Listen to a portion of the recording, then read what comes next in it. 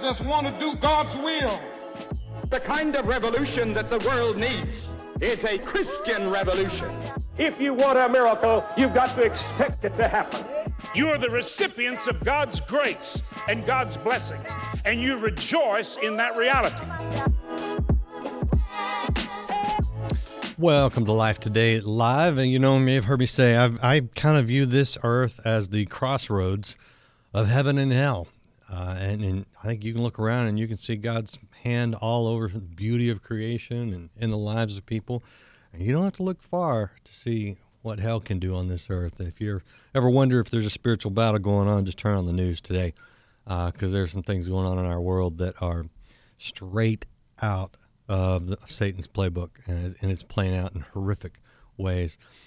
But we're going to talk to someone today who has fought his own spiritual battle. In fact, he's a pastor down in the Houston area, Bay Area church, League City, for those of you who know the area.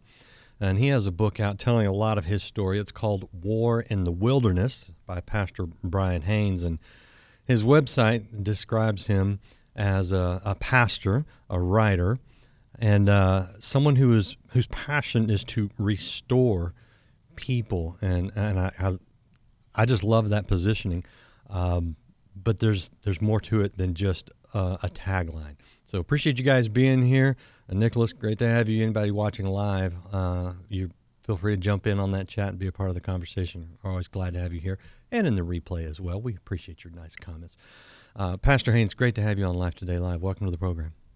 Thank you so much. So, this is a very personal story for you, and instructive, I think, for anyone who's walking through difficult circumstances.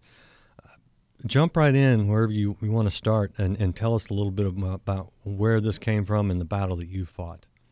Yeah. So I want to give you some framework, maybe some theological framework to begin with, and then I'll tell you the story.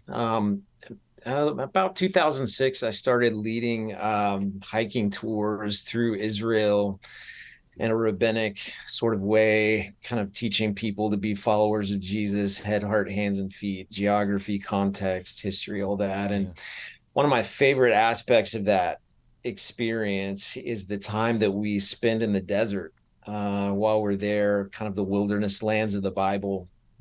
There's so many lessons to be learned in the wilderness because all of the Bible is sort of written with that wilderness in the backdrop. You have, the Garden of Eden in Genesis chapter 2, where it's paradise and man and woman are walking with God in the garden, and they sin and they get cast out of the garden into the wilderness. You have the people of Israel coming out of in Exodus, out of captivity in Egypt into the wilderness. We have just this metaphor of life that is the wilderness in Scripture.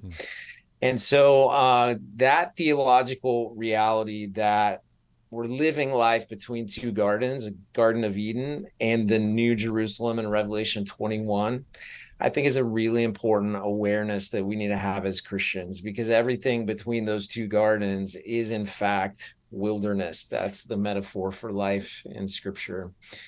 And there's a war going on in the midst of that. We have this enemy, Satan, that Jesus describes as a liar who came to kill, steal, destroy. And so with that in the backdrop, I kind of like to tell you my story, so that you can understand we as a family sort of get that. Nobody's exempt from the wilderness. Nobody's exempt from the war in the wilderness, and our family's no exception. We're kind of one of those families. We're definitely a pastor family, but more than that, like even if I wasn't a pastor, we would be a Christ following family. We're just committed to Christ and our faith, and we're not perfect, but tried to lead our kids spiritually, tried to do the right things, and still life wrought with difficulty. Particularly our oldest daughter. We have three daughters. Our oldest daughter, when she was a teenager, we began to experience with her just things internally inside our home that didn't make sense with the trajectory of her life. Things like depression, anxiety, anger that we didn't understand, addictions that she was wrestling with, things like body dysphoria. Just it was just hard for her as a teenager, and the outside world would have looked at her and said, "This is a great kid, straight A student, great athlete, Christ following kiddo, all those things." But internally, she was struggling hard. And so because of that, our family was struggling in big ways. And when she went to college, we were honestly kind of relieved. Like, okay, we can breathe because of the tension that was taking place in the context of our own home. And just into that first semester of college, Angela and I were sitting on the couch watching some TV show, and we got that parent feel of we need to check on her. And I just looked at where she was on my Find a Friend on my phone, and it was like 11 o'clock at night, and she was in a park outside off campus in a part of town that wasn't super great. And I just thought I need to give her a call. And when I called her, she was weeping. I mean, uncontrollable, sobbing, and just in that place of, I can't do this anymore. And it was shocking to us as parents, where she was emotionally, mentally, spiritually in that moment. It was a dark, dark place. And so we got her to a counselor fairly quickly that we knew in the area. And that counselor called me a couple of sessions into it and just said, "Hey, has your daughter ever been sexually assaulted?" And we were like, "No, we can't even imagine when that would have happened." And the counselor said, "Well, this is textbook, Brian." And as I zoomed out and sort of thought about it, kind of the progression in her teenage years and what she had experienced and gone through, I thought, the counselor's right. It is textbook, but I don't have a grid for when this would have happened. And so they continued to work with her, and they did a technique called EMDR, and they pulled a particular time, place, person from her memory, and I could put that person in my house. This was a person close to us. I could put that person in my house at that time, in her very young childhood, like when she was 5, 6 years old. It was a very, very definite and very accurate. Like we knew this had happened once they pulled this from her memory, because that family had moved in with us during a hurricane for a period of time, just because they were having some issues at their home because of the hurricane. And so at least at that moment, we began to realize, okay, this is the monster that we're fighting. We didn't understand what it was up until that point. Now we do. We're brokenhearted. We're angry as parents. We're hurt for her. We're, honestly, like, how did we miss this? All those kinds of questions. And we began a journey at that moment. We had been on, we didn't realize we were on, but we began a journey toward her healing, but also into a war that was spiritual, that was emotional, that was mental, that was legal. I mean, it was a terrible season of life. Our family would look back on that time. Every one of them would tell you, this was, for us as a family, the deepest, darkest part of the wilderness that we've ever been in life. And we learned things about God. We learned things about the enemy and how he works. We learned things about the intersection of our faith and mental health. And it was a very, very difficult situation. Let me ask a couple of questions. Number one, for you and your wife, and I mean, I got 2 daughters too, and I get that the emotions had to just been through the roof. But when you look at the anger, which is I would have, the guilt, which is understandable, though not your fault, right? Mhm. The depression and anxiety, which would be, again, very understandable, natural. I mean, did those get in the way of you making any progress, or did you turn them into fuel? How did you handle those so that you could help your daughter? Yeah, so it was difficult. It was difficult on our marriage. It was Mm, difficult on me personally, and consequently, it was difficult to lead the whole family yeah. through the season. So initially, once our daughter was ready, I initially confronted the individual, and that was a um, life-changing conversation, life-changing confrontation for me. So much so that uh, I would describe it this way: I felt something break inside of me Mm, during that conversation, and I felt like I had to have it. Um, for a number of reasons. This was another believer, mm, all those kinds of things. I feel like I had to have it for a number of reasons.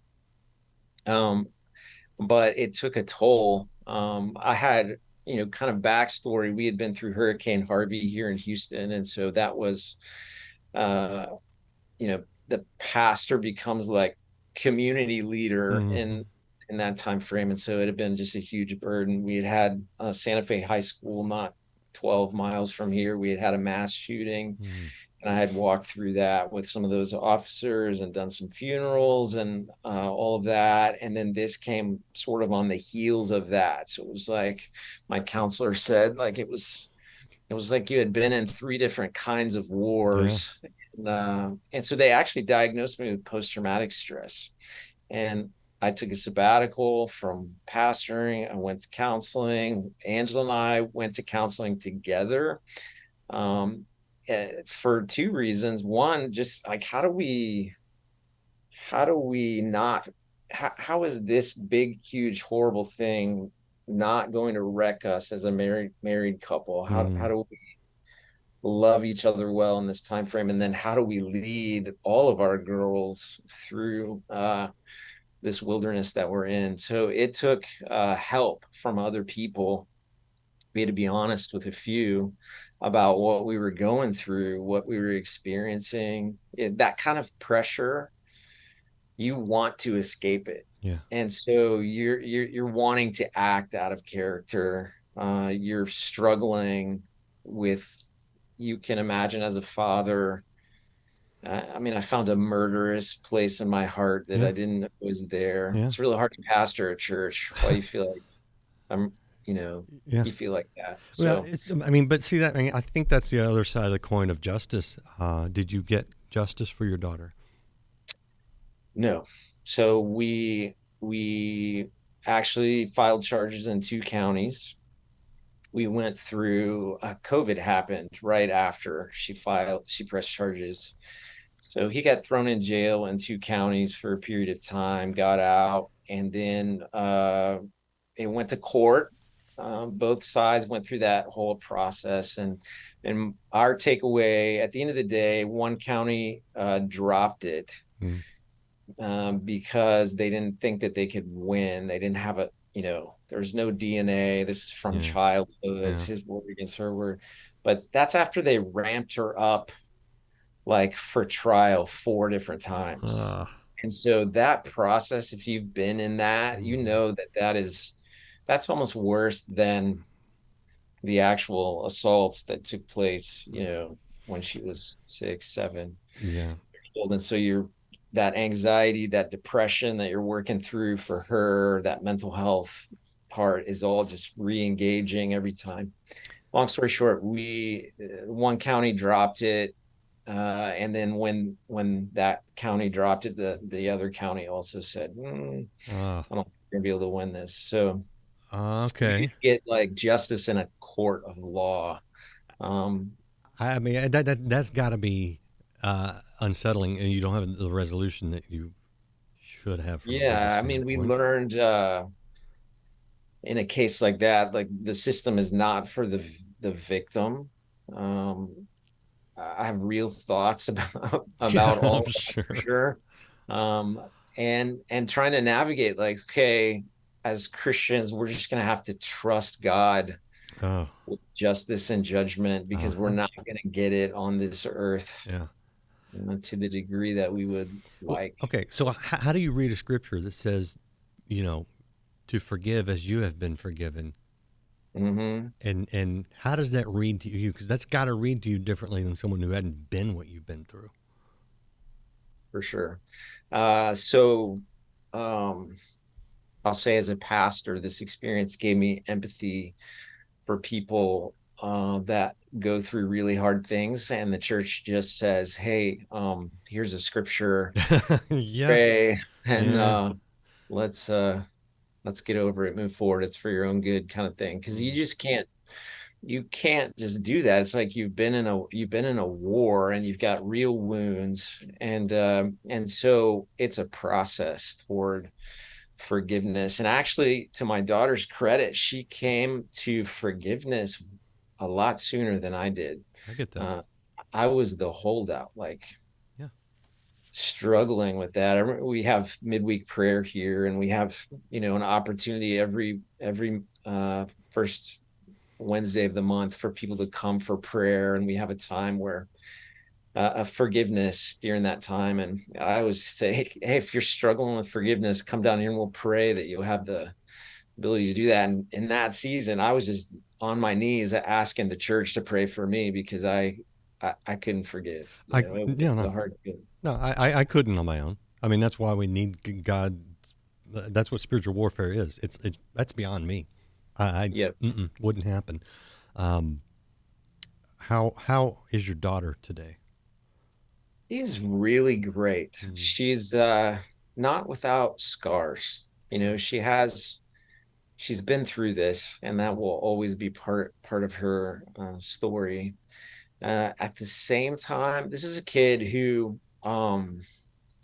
when she was going through it, she was super angry as a very young adult. But she never stopped going to the word. Like Mm, I would get up and I would see her at 6 o'clock in the morning with a cup of coffee in the word, and she might mm. be journaling like, God, I don't believe anything you're saying, but she was going to the right well, Yeah, you know, yeah, yeah. and that paid off, and it actually gave birth to a lot of fruit in her life, and Mm, God's using her in a significant way now. She's a girls minister at a pretty huge church here in Houston, and she's investing in kids. And mm. I mean, there was one point I thought, will she ever trust God again? And now he's using her in magnificent kingdom ways. And not that she's not without scar, not that she doesn't struggle in some small ways from time to time, but man, I just bless God for where she's at. And your wife, how's your wife doing? She's good. Mhm. This was, we're been walking through this 6 or 7 years now, and so we've had a lot of time to process, a lot of time to pray, a lot of people pour into us, Mm, and she's good. I think for her, like this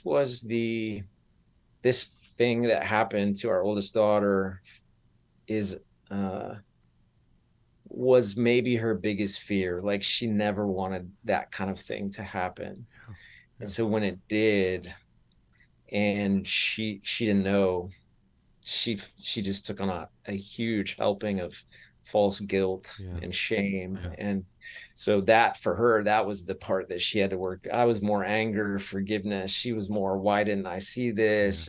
Sure. And so, thank God through the years and through the process that we've been through, he's been really faithful to help her let go of some of those things. And your other daughters, how did it impact them? I can't imagine. Yeah, both impacted. Our middle daughter is just 3 years younger than the oldest, and then our youngest daughter is 8 years younger than the oldest. And so um, they were impacted by, it's almost like secondary Right. issues, the anger that they were on the other side Mm, of, yeah. or the fighting. I mean, there was a lot of like between me and my oldest daughter prior to us realizing what had happened. She had so much anger that she would come against different people in our family in ways. And so me pushing back and holding the line and just all that chaos, that impacted them. Mm. And so we've walked through that with them as well. I mean, looking back, it really was a war, a spiritual war going on inside our own home. Both of them as well. Like, I just bless God. They walk with Jesus. Mm. Madeline's a senior at Texas A&M, worship leader at her church, Mm. leads a small group. Just I bless God for that. And Eden, same way as a 16-year-old, just making a difference for Christ, and grateful. I'm thrilled to hear that, because I mean this is the kind of thing that a lot of people will wonder, where is God in that? Where was God when that happened? Why would He let this happen? It's a very common thing. I want to show people real quick. This is the book War in the Wilderness by Pastor Brian Haynes, where he tells his story. And Brian, I want to, as we get close to the end of the discussion here, what do you take away from this war, this awful, damaging, war that's leaves scars and still, I mean, I'd still be seeing a counselor or something, because this is, I'm sure that there are moments where it comes back like a PTSD experience would. But what are you able to tell other people who are going through their battles? Mm-hmm. So there are two lessons that I think that I learned that will carry me the rest of my life, and they're simple. You would kind of expect a pastor to say these things, but I'm not saying them as a pastor. I'm saying them as someone who's been through this difficult season in the wilderness. When we go on these hiking trips and we spend time in the wilderness, you realize it's a beautiful place, but it's wrought with difficulty. And the thing that you need more than anything is water. If you don't have water, you can't survive in the wilderness. And all the pictures of God in the Old Testament and even through the Gospels, they are desert pictures. Like Jesus says, I'm the living water. The psalmist David says, God he's the shade at your right hand. He's your refuge. He's your strength. He's your rock, your strong It's all these things you need in the wilderness to survive in the wilderness war. And so in the midst of our trouble, I kept praying for relief and release, like get us out of this, take us out of this.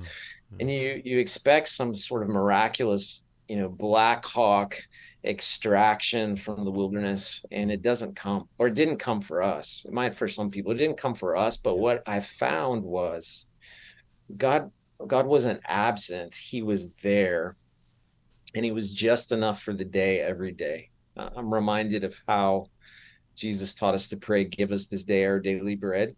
He was enough shade for the day, enough living water for the day, enough bread for the day. He was all those things we needed all along the way. And it's actually made us stronger. It's made us understand God, who He is more. We connect with verses in the scripture about suffering and difficulty in ways we never would have before. So we learned He is really Emmanuel, God with us. And then the second thing I would say is, especially people sometimes in church, they try to hide like everything's good, everything's perfect. And you cannot go through life alone. You will die in the wilderness alone. Isolation is one of the key tactics of the enemy. So if I didn't have a few guys in my life that were holding me up, that were pushing me toward counselors, doctors, accountability, care, just friendships. If we didn't each have that in our family, if we didn't have a tribe of people, it'd be a very different story. And I would just say, don't go it alone. Like you don't have to tell everybody, but you need to tell a few people Yeah. the deep difficulty you're going through in a situation like this. Yeah, so true, and it's interesting because I've talked to a lot of people who have been through awful things, whatever the trauma looks like, and it's what you say about God being there and being enough, which is not always what we want. We want more than enough. Yeah, get me out of here, right? Get me out of here, right? But I find that people that have faced really, really awful things, they say, yeah, God meets me there as long as when I go to him, even in my anger or frustration or worry or fear, like, the first half of most of the Psalms, I get to the second half of the Psalms where I find out, yeah, he's in the wilderness with me. And so I appreciate you sharing that. Is there anything you want to add before I let you go? No, I would just offer that even in the midst of the deepest, darkest part of the wilderness, there's hope. Like Jesus is the one that knows the way through the valley of the shadow of death. Mm-hmm. And we found hope Yeah. where you wouldn't think you would. So Mm. it's there. Yeah. And, there's no shadow without a light on the other side. It's true. And, but you got to walk. Yeah, you got to keep walking. There's there's no Black Hawk in the valley of the shadow of the death. It's we walk through, and that's the beauty is that you can walk through. But and again, what Brian said about having that tribe to walk with you, so critical. Thank you, sir. Appreciate you. Yeah, thank you. This is the website. Let me bring that up here. Right there. This is brianhaynes.org. If you want to follow up with him, you can do that. And then, of course, the book War in the Wilderness is available wherever you get books. If you need to read someone else's walk to help you with yours, be sure to pick that up or get it for someone else that you might be struggling with their own situation. And as always, that share button is there for you to encourage someone else. Appreciate you guys being here. I'll see you again next time here on Life Today Live.